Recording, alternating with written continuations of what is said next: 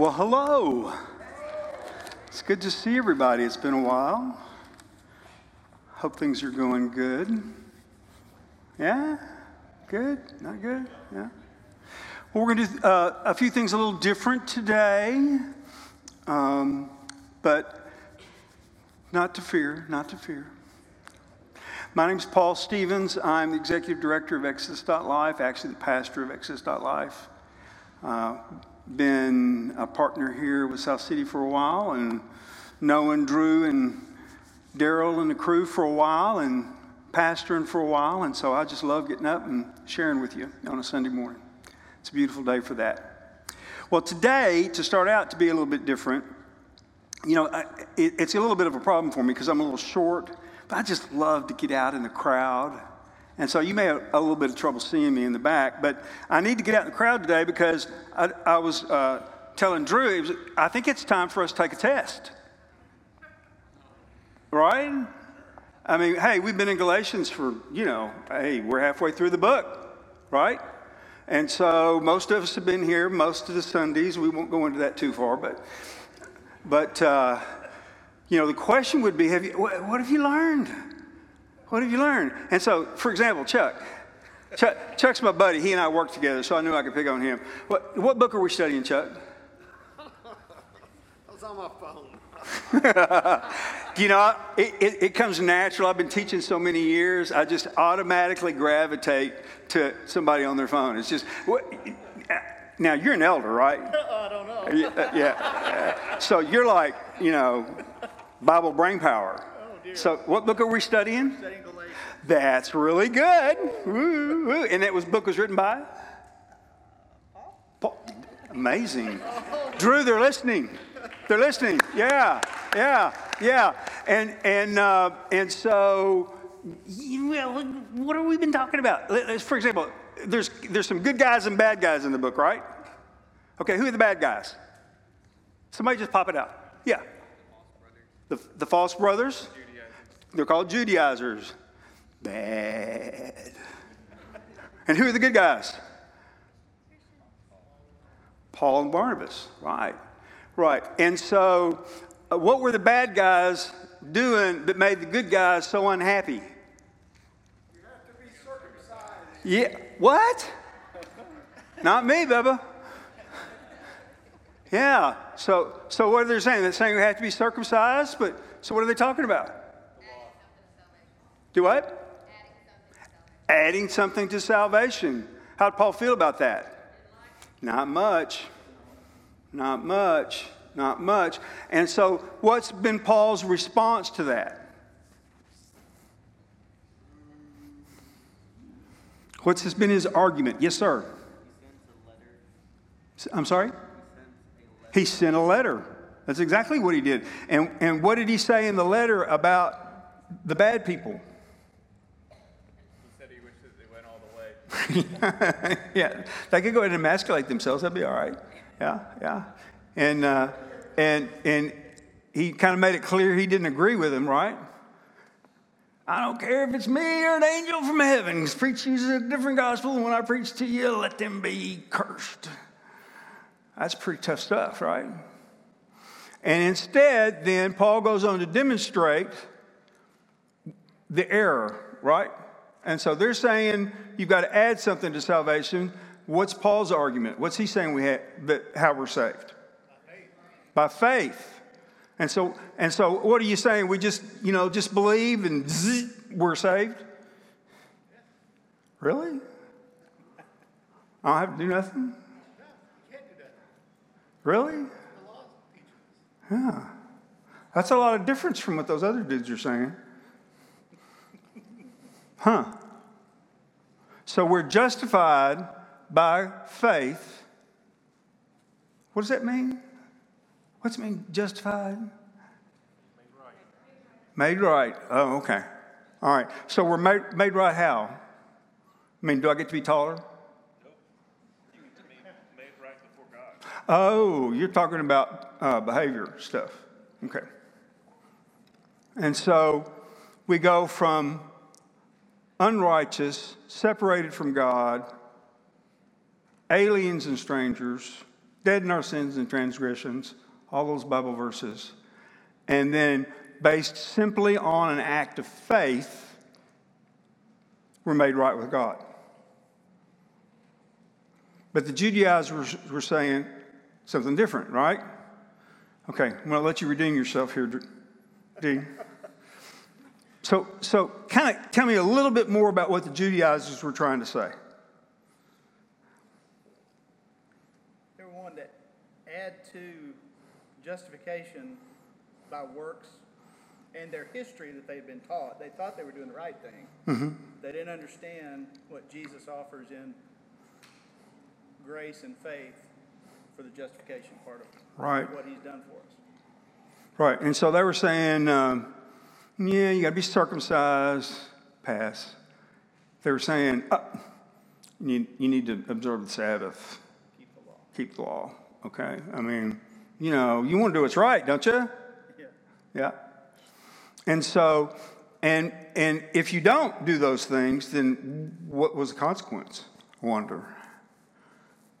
I mean, I use imagination here because Paul doesn't exactly tell us, but what do they seem to be saying? That if I believe, but I don't do these extra things, then what's up? You're not really a believer or a Christian. Yeah, so I'm not right with God anymore, and I don't have access to him anymore, and I'm back to being an alien and a stranger and dead in my sins and all that bad stuff. Big difference, right? Okay, so what was the other big thing they were arguing about? So these guys come down from Jerusalem, right? And they're playing the big deal. I'm a big deal. I'm a big deal because I'm from Jerusalem. And I know the apostles, the real apostles, right? And so, I was talking to James and Peter just the other day. I said, man, isn't it great we keep the Sabbath? Man, aren't we special? And so they're trying to big deal it, right? And so the other argument then is about who has authority here. Right? Y'all remember that part? Were you there that Sunday? Yeah? Okay, so they said, well, we're sent from Jerusalem and we know the real apostles, and he's just, kind of this guy. And what's Paul's response to that? Does anybody remember? He says, I wasn't given authority by man, I was given it by God. Right on, brother. He said, you know what? I'm so glad you came from Jerusalem, but I really don't care what they think. Because Jesus, who is bigger than all of us, told me to come and say this, and so here I am. I'm saying it. And they're wrong. And this is what's correct. When Drew first told us we were going to study Galatians, I kind of went, And because it's real heavy, not heavy, but it's a very clear theological book. I mean, Paul's really after some theological principles. But it's important for us to realize that those theological principles are so critical because they have such a direct impact on how we should behave and how we should live and what our expectations can be as we do behave and live in the way the theology has talked about. And so it's real important to get real practical. And that's what I want to try to do today, is to get real practical about what all this means. What does it mean? What are the implications of being justified by faith? What are the implications of saying, I can't add anything to my salvation, and so God loves me just like I am no matter what? That's kind of a stunning statement, isn't it? I don't like me very much. Well, sometimes. And yet God loves me just like this? I don't have to, work or... it's counterintuitive to the way that we would want to approach life. So we're going to be in... wake up, iPad.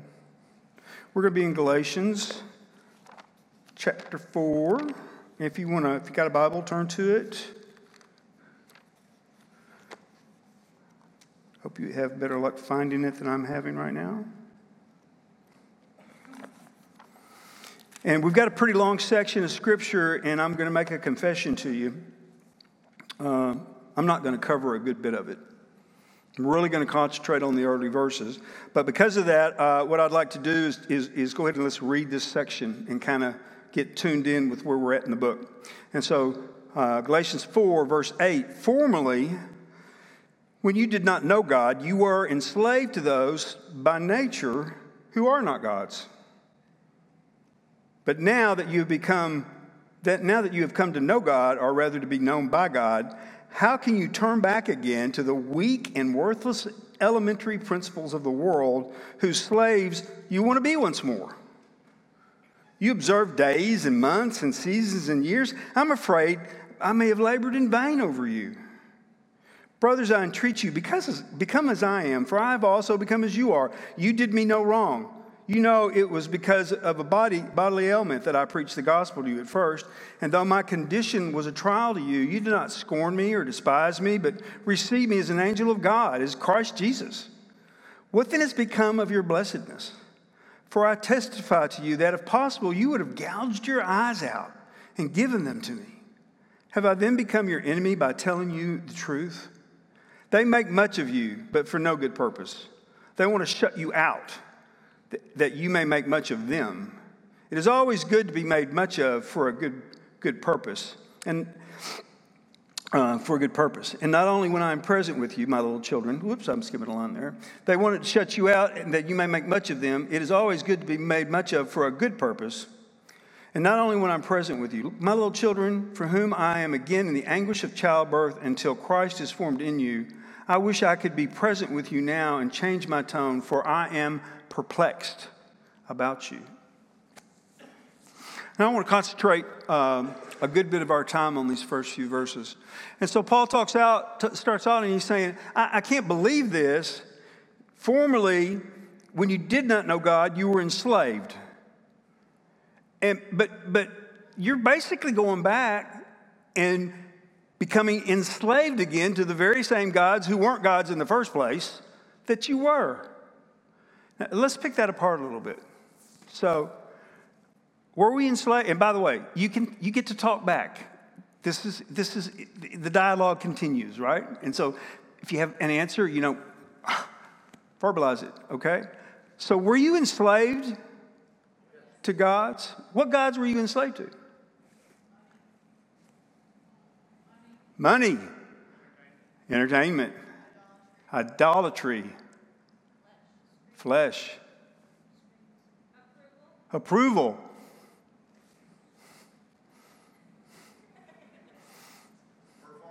performance, pride. We had them, didn't we? Now, how did that happen? How did you get all tangled up with those lies, those gods who aren't gods? What happened?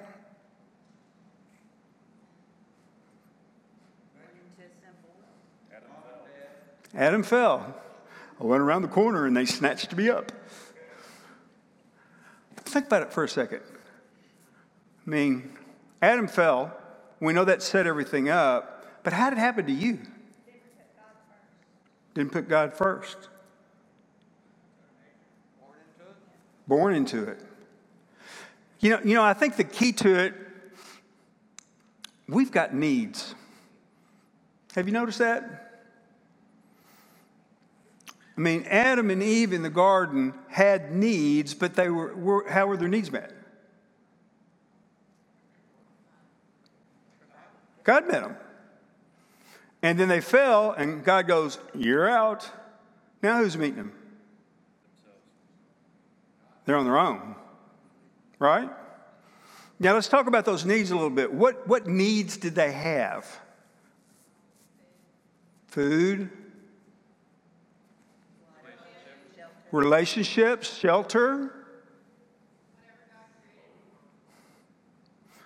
They had a need to be loved. right? To have a sense of companionship. God looked at Adam and said, you know, you're good, but it's not good for you to be alone. No, you need her to look after you and help, because you need help. Right? And so companionship, help, support. Adam and Eve were told, you see this garden, it's yours. They had purpose, and it was a noble purpose, and it had meaning and worth and value. We had a significance in the fact that we were created in God's image, and now we were tasked by God to do this noble thing, and we were doing it together and in relationship. Now, a lot of that's not only true, but it's metaphorical. Can you see what those images stand for in us? And so when we were born, when you were born, whether you realize it or not, in you is this longing for more, for nobility, for purpose, for meaning. It was okay to be just one person among many, but why am I here? What purpose does God have for me, right? Don't we all ask those questions? I mean, I have to tell you, John, I did not spend a lot of time spending, God, what did you make John for? I really wasn't too worried about you. He's my nephew, so I was around him.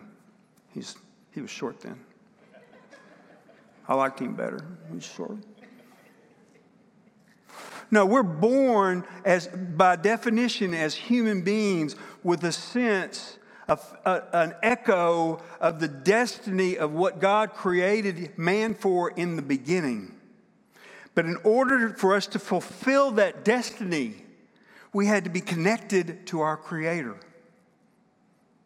And when Adam got the boot, when we got the boot, we became disconnected from the Creator. So the longing and the desires are still there, and they're real. We may not recognize them as such. We certainly as a culture don't talk about them the way I'm talking about them right now. But the reality is they're there. And we have no power. So what do?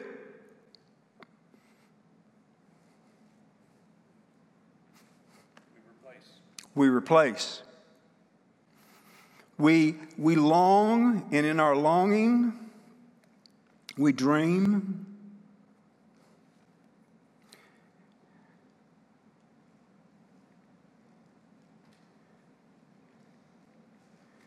In our dreams,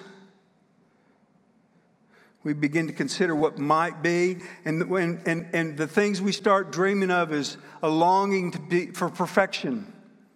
If I can just do everything just right, and I can keep everything, leveled and moving down the road and stay in my groove, then maybe everything will work out. Or maybe if I can find the right guy, if I could just find a husband that was a husband who would love me just like I am and give his life to me, maybe together we could make it and be happy. Do you see what we do? We begin to strategize.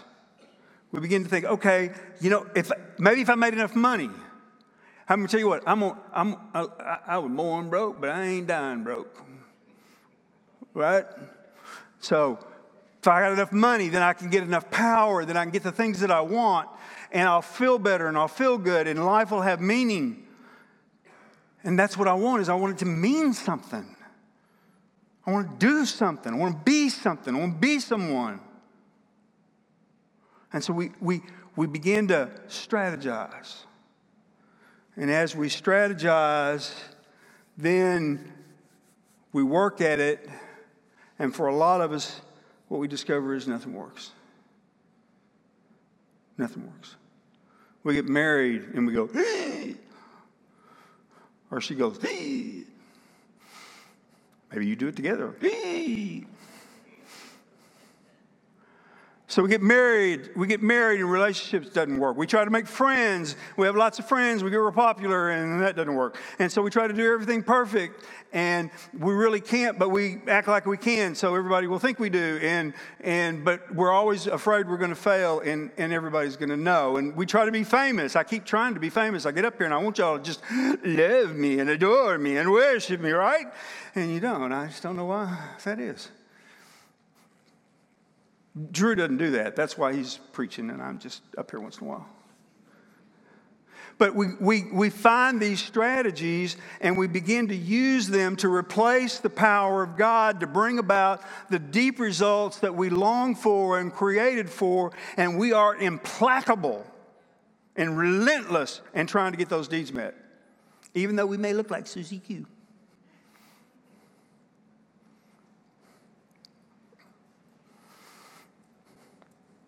And when that doesn't work, we seek out comfort and we have a whole new God and a whole new set of gods. And so I can't find the fulfillment. I'm chasing it, but I'm not there yet, or whatever the explanation is. And so in the meantime, I look for comfort. And I find comfort maybe in the arms of women, or maybe in the arms of men, or in drugs, or in gambling, or I find comfort when I win, so I want to win all the time, or I find comfort when my job, when you admire my job, but I'm always looking for something to replace the empty stuff back behind me. And I become secretly terrified that I'm never going to find it. That I'm always going to fail, that I'm always going to be rejected, that I'm always going to be alone, that I'm never going to reach my potential. Was I talking about me? I mean us. And so I'm enslaved, and these are elementary principles. Can you see it now? These are basic elementary principles. I used to be convinced that there were like demons running around with my name ready to zap me. And hey, it may be true. I'm not saying it's not true. But they're not my big problem. I'm my big problem. I'm my big problem. So I can take a day off, I still got a problem. And so beginning to recognize that the fun, the thrills, the entertainment, pretty soon it becomes clear that our attempt to camouflage and hide our insanity with a gloss of acceptable behavior, socially acceptable behavior. So I'm looking like everybody else looks, and maybe I'm standing out, but in a good way, but not too much. And I'm at church, and I'm in the South, so I'm at church a lot. And so I'm doing all those things because I want to look normal, right? Because normal people are happy. And I want to look like I'm happy. Of course, I'm not happy. I don't want to look that way. And so now I become enslaved to the pretense of life instead of to the substance of life. And I get good at it. I get really good at it. Or, and y'all all know people like this, I just give up. I'm depressed. Do you know the suicide rate among men 25 to 50 has blown the top off the mortality rates to the point that it's dragging the whole country's mortality rates down? Who would have thought that? You know how they're dying? Liver disease, drink too much.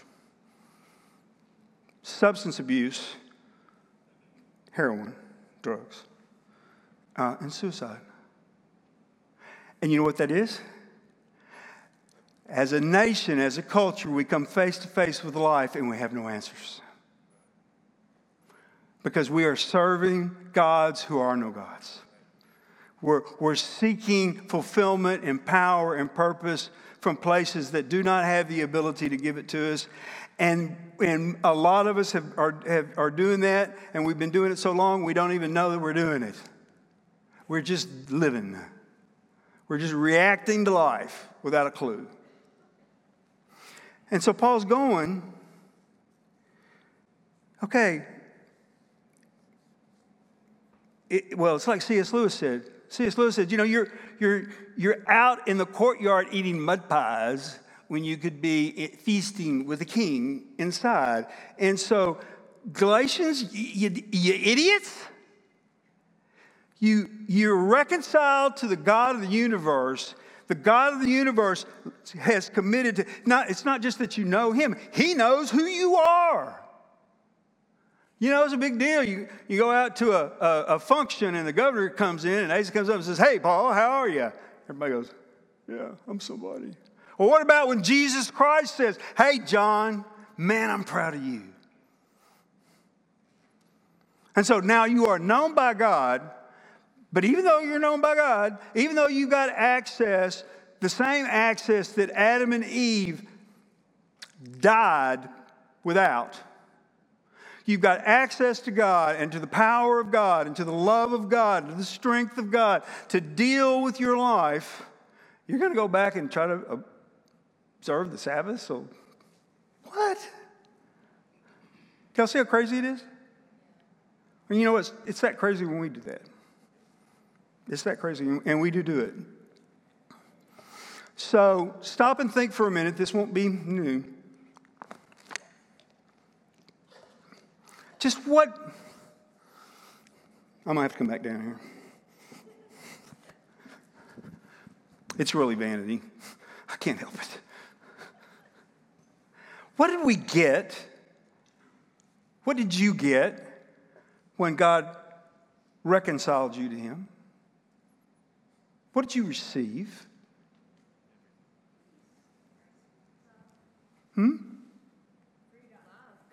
Love. Okay, let's talk about that a minute. What kind of love?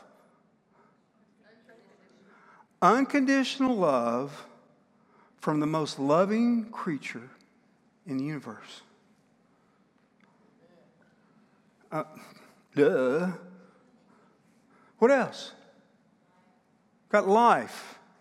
In what way?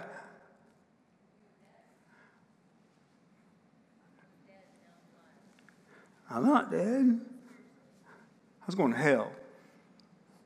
And you know what I've discovered as I got a little older? I can feel it coming.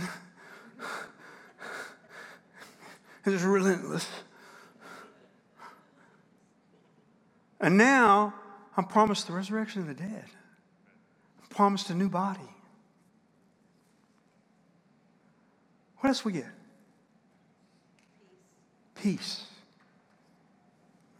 In his flesh, Christ made peace between us and Christ.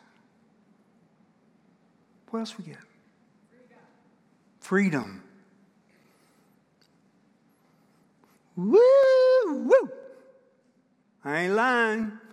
I got so tired of being the guy that that as soon as somebody made a rule, I broke it. Anybody else like that? Don't do that. Oh no, I won't. I'm free.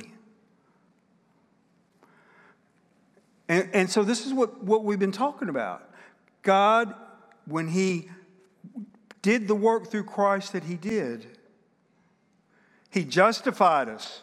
He declared us not guilty. And he gave us credit for Jesus' righteousness. Do you know what that means? That means that when Christ is interacting and dealing with you, when God is interacting and dealing with you, he's dealing with you as if you're perfect. Hot dog. That's amazing. That is amazing. And so I get my sins forgiven. I get credited for Christ's righteousness. I have the commitment of the love of the most powerful creature in the universe. I have access to all the power I need. And so in Ephesians, Paul tells us, you know what? You have access to every spiritual blessing under the heavenly realms. Paul tells us in Romans, there is now, therefore, no condemnation for those who are in Christ Jesus. We're told over and over and over again of the freedom we have from shame, from guilt, from the pressure of performance, from the pressure and the fear of being alone and rejected. All the deep things that we need are made available to us. So why would we go chasing after something else to make ourselves feel better? Make sense? Sure it does. But that is kind of a good question, isn't it? So I know all those things are true, but did I mention vanity a while ago? I really like to be liked and to be admired, even though I shouldn't need to be, because,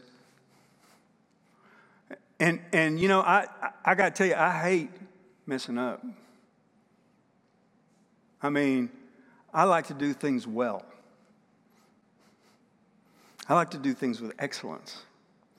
And if you're criticizing me, I'm probably not too happy about it. There's still a part of me that needs to perform, that needs approval, that needs confirmation and affirmation. And so the fact and the truth of my position has got to somehow become here, right? I know the things that I've been talking about are true, but do I operate in my life as if I believe it's true? Does that make sense? And so it's like saying, oh yeah, I love you. Sometimes my actions are not consistent with my knowledge. And so bringing my behavior into line with my understanding is a problem. It's a problem for all of us.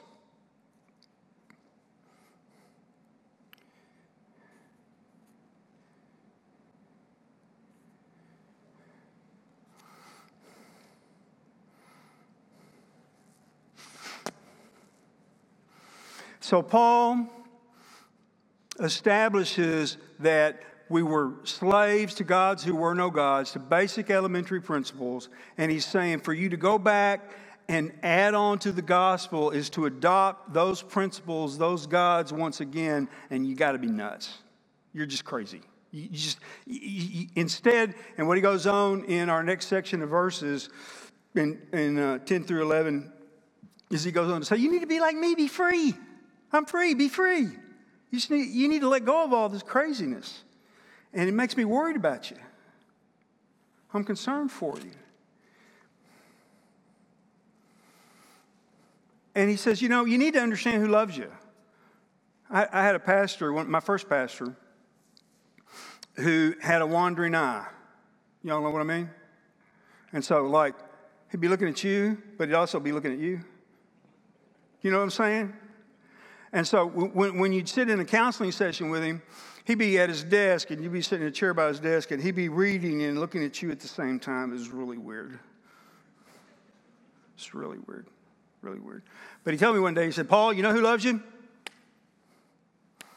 People tell you the truth you don't want to hear. That's who loves you. And Paul in this next section is going, what is the deal? You guys cared about me so much. You took care of me. I was a burden, and still you met me more than halfway and let me preach the gospel to you. And God did wonderful things. And now that I'm telling you the truth, so you know, what am I, chopped liver? Okay? I thought we were friends. And the idea being is, hey, I love you. I'm speaking to you this way because I care about you. And you know what's really interesting when you look at it? The Judaizers, I mean, they probably didn't sit up there in Jerusalem and go, oh, how can we destroy the gospel? Do you think that's what they did? No, they were probably coming down because they wanted the rules to be followed, because they thought that was how you got life. And they wanted people to have life. And they felt like Paul's out there misleading everybody, so we're going to go help. And so they were enslaved to the gods that Paul was just talking about. They showed their slavery by their very act of coming down there and working with them over these issues and over the gospel. And Paul just goes, you know what? It's just nuts. And so they want to make something big out of themselves, keep you away from me, so then you'll make something big out of them. And so y'all can all go have a mutual worship society, and you're going to go to hell together. I hope you enjoy it. Sounds like a church split, doesn't it?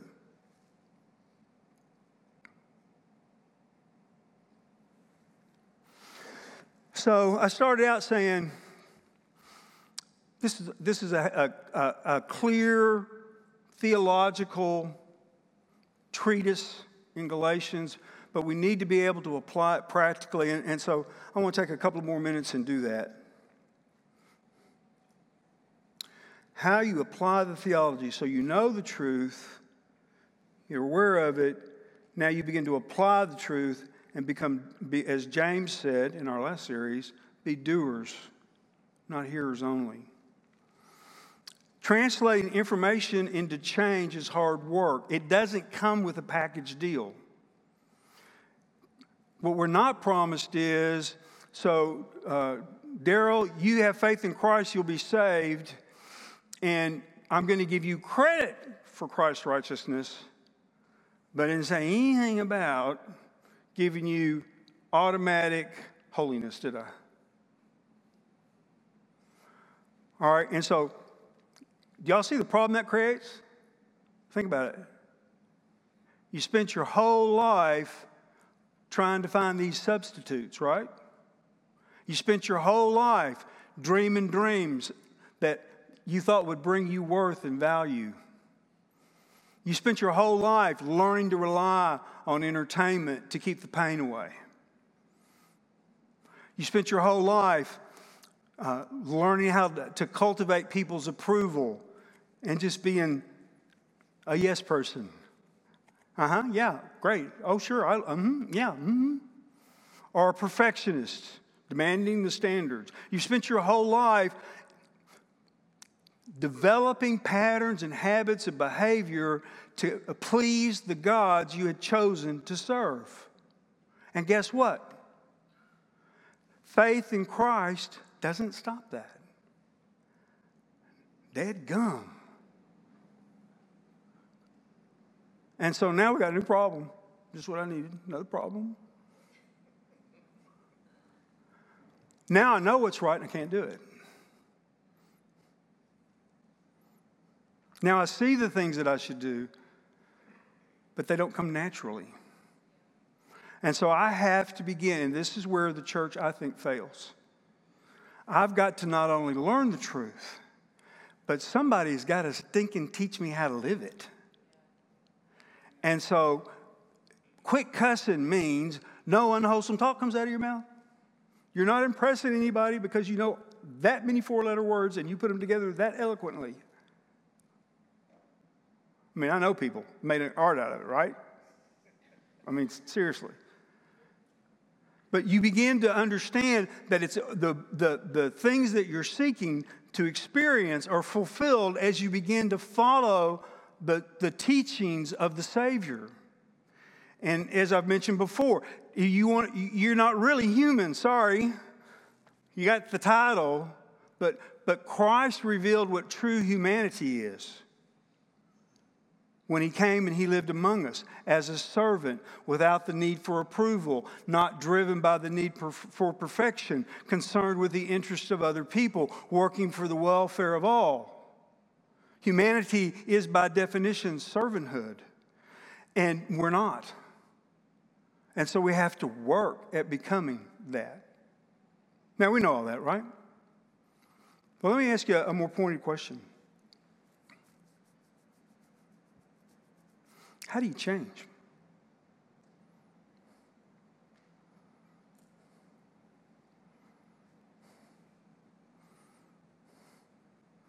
You see what you're like. You know it's not the way you need to be. How are you going to change that? Submission. Through Christ. Well, I'd say those are both right. What's that mean? Christ has to do it, right? Somebody said something back there? Make a choice every day. I'll make the wrong one every day. I'm teasing. But you're right, it is a choice, a decision. We've got God's Spirit in us, so we've got help. Spirit changes our heart and desire to God's heart and desires.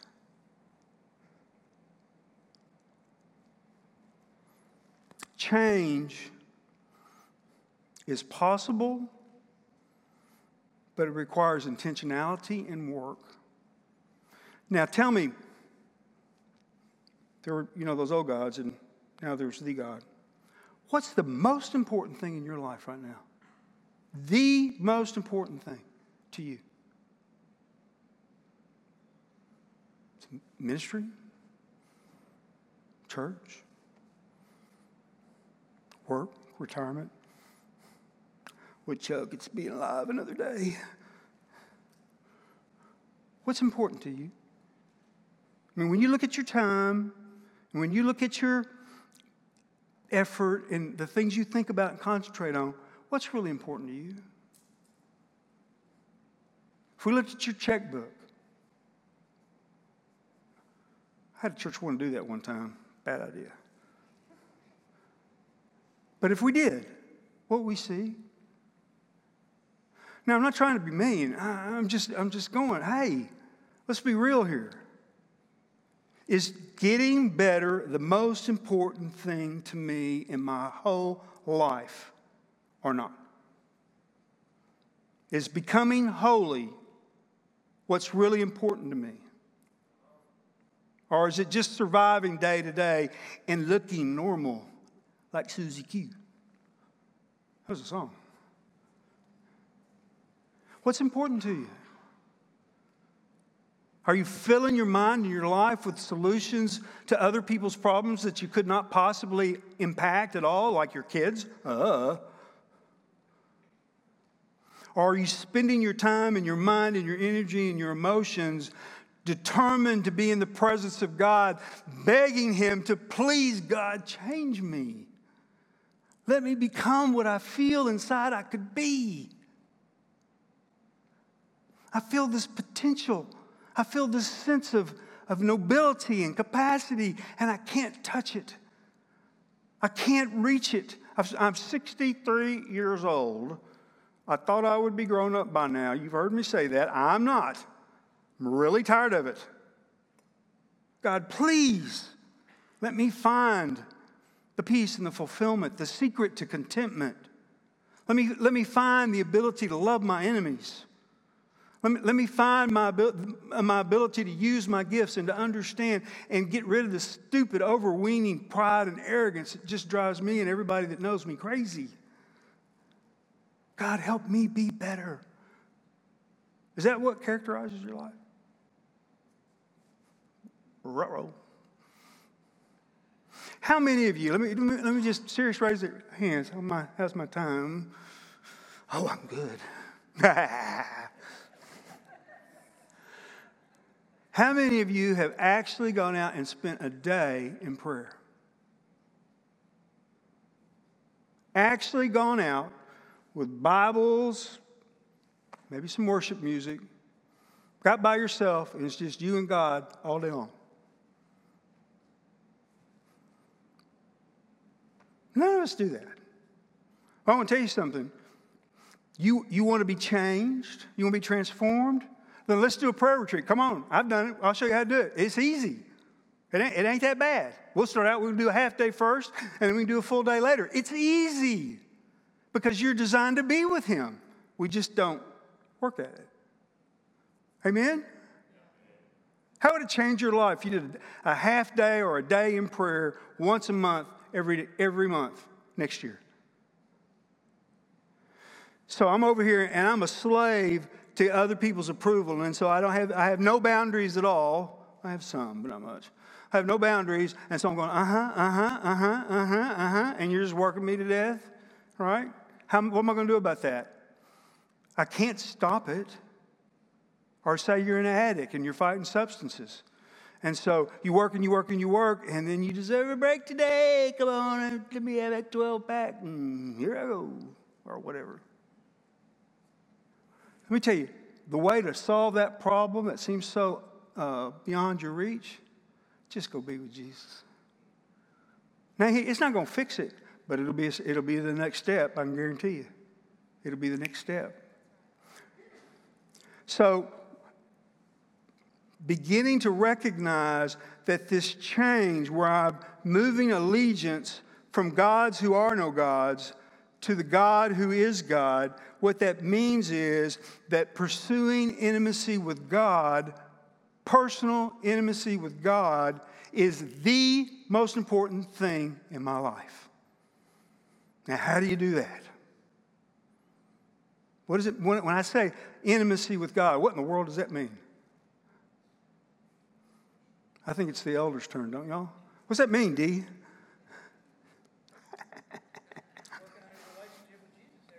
Here you are. Practicing the Presence is a great book. Practicing the presence of God. Creating time for focusing on God. Watching for God to see where He's working and when He's working. Being aware of, attentive to, thinking about. Now, I want to tell you, I can get up, hit the floor at 6:30 in the morning, and I go from one problem and solution to a million others the whole day. And if I don't work at it, I won't think about Jesus one time. Guess that means it's not the most important thing in my life. I'll give you a second tip how to do this. So pursuing intimacy with God, the second one is be transparent. Be who you are. Be honest. Do you realize that a whole lot of our guardedness is really dishonesty and deception? And so taking on the position where you're willing, I'm not saying go hang your dirty laundry out everywhere and stink up the place, but at least be willing to be real about who you are. And if you are, and you do that, then when you go to small group, everybody won't just sit around looking at the ceiling trying to figure out what to say. Because if you'll be real and he'll be real, then together we'll be real and we'll have some real conversations about God.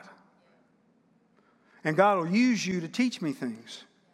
But if I'm never with you as a believer, other than Sunday morning for 15 minutes going, hi, how are you? Good morning.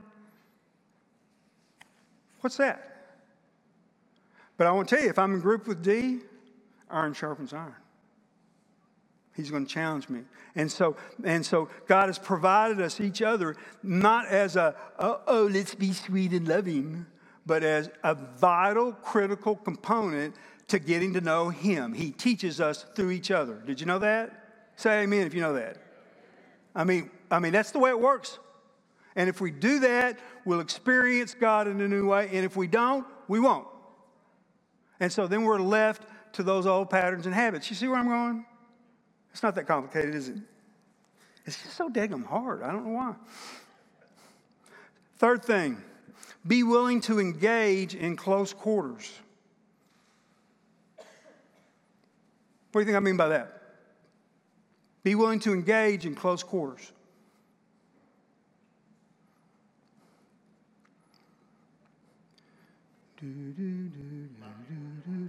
Allow people in your life. Somebody else had a hand up. Yeah. I'm sorry.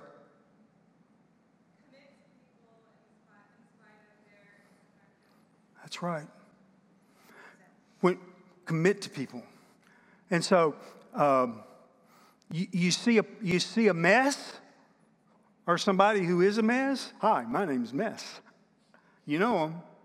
Some of you, Chuck, you may think I'm your mess. I don't know.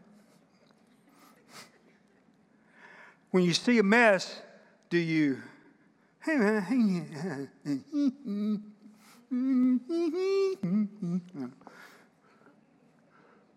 We're good at it, aren't we? Or do you step forward and go, golly, wow, I wonder what God's doing. You step forward or you step back? Do you get involved when someone less than mature or new in the faith is screwing up, pardon my language, royally? And so do you get in and go, whoo, whoo, whoo, whoo, whoo, whoo, whoo, whoo, whoo. Let's talk about this. And get involved with each other beyond the superficial. See, that's the thing that kills us. We have taught ourselves for, I don't know how many 100 years, to come to church, to smile, to look as much like Jesus as we can imitate, and not connect, and not tell the truth, and not be a part of each other's life, and not really help each other, and then go home and wonder why we don't live out our faith Monday through Saturday. Yeah. Paul's going, you're crazy, that's why. You're nuts.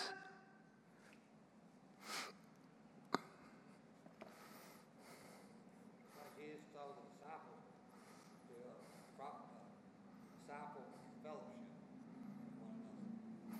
Yeah, Chuck said that's why Jesus told the disciples to disciple and fellowship with each other.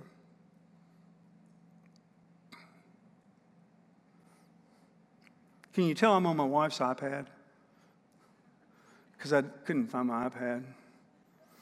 Because I'm not perfect. I'm so ashamed.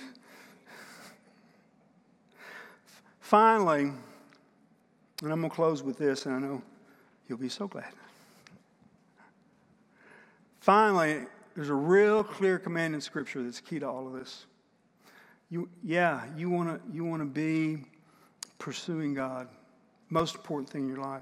Yeah, you need to be honest and transparent. Yeah, you've got to engage at a close level. But key to all of this is be filled. Y'all remember that verse? Be filled with the Holy Spirit. Daryl, how do I do that? I'm filled by the Spirit when I surrender my life to God, salvation. I'm filled with the Spirit when I'm around God's people who are challenging me. I'm filled by His Spirit as I spend time with Him in His Word. And so all the things we've been talking about, it just so happens that by engaging closely, by pursuing God fully with all of your heart, by being willing to be intimate and open and honest, and doing that as a sincere pattern of your life, you are filling yourselves. You're going to the fountain and you're drinking of the Spirit. It's not that the Spirit's not already in you. We all know that theology. But we're saying, no, what you need to do is be in touch. I can't tell you how many times in my life, and sometimes for years, I felt distanced from God. Anybody ever felt that? It's just like, where are you, man? Ooh. You know who was distanced? I'd run like a wild dog. But if we're pursuing God, He has promised that if we pursue Him with all of our heart, we will find Him. And if we do that and we find Him, He will change us. And we will grow. Even me. I got evidence. I've grown a little bit. That's wonderful. And so all those things we talked about before, the nobility that we long for, the purpose, the meaning, all the stuff that we're longing for in life, we can experience today in this life. Not just when we get to heaven and get perfecto, but now, as flawed and screwed up and confused and hurting and depressed as we are. So here's the word for the day. What is the most important thing in your life? Let me pray for us. Jesus, I just thank you for the chance to share with your people. It's such a privilege. It's such an honor. And it's a privilege and an honor just to be able to see how you're working among us. We're trying. Drew and Daryl and the elders are really putting forth good effort, and people have been tithing, and things are better, and new people are coming. It's really good. God, I pray that as we continue to grow and develop, that you would guide us in the way we should go, because we're so cotton-picking confused, even the best of us. We don't know nothing. And help us, Lord. Help us to understand what it means to be with you and how to do that so that we can stand in your presence and the light burn away the darkness of our heart.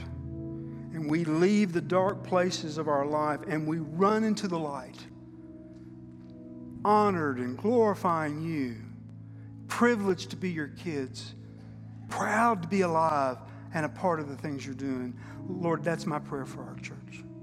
In your name I pray.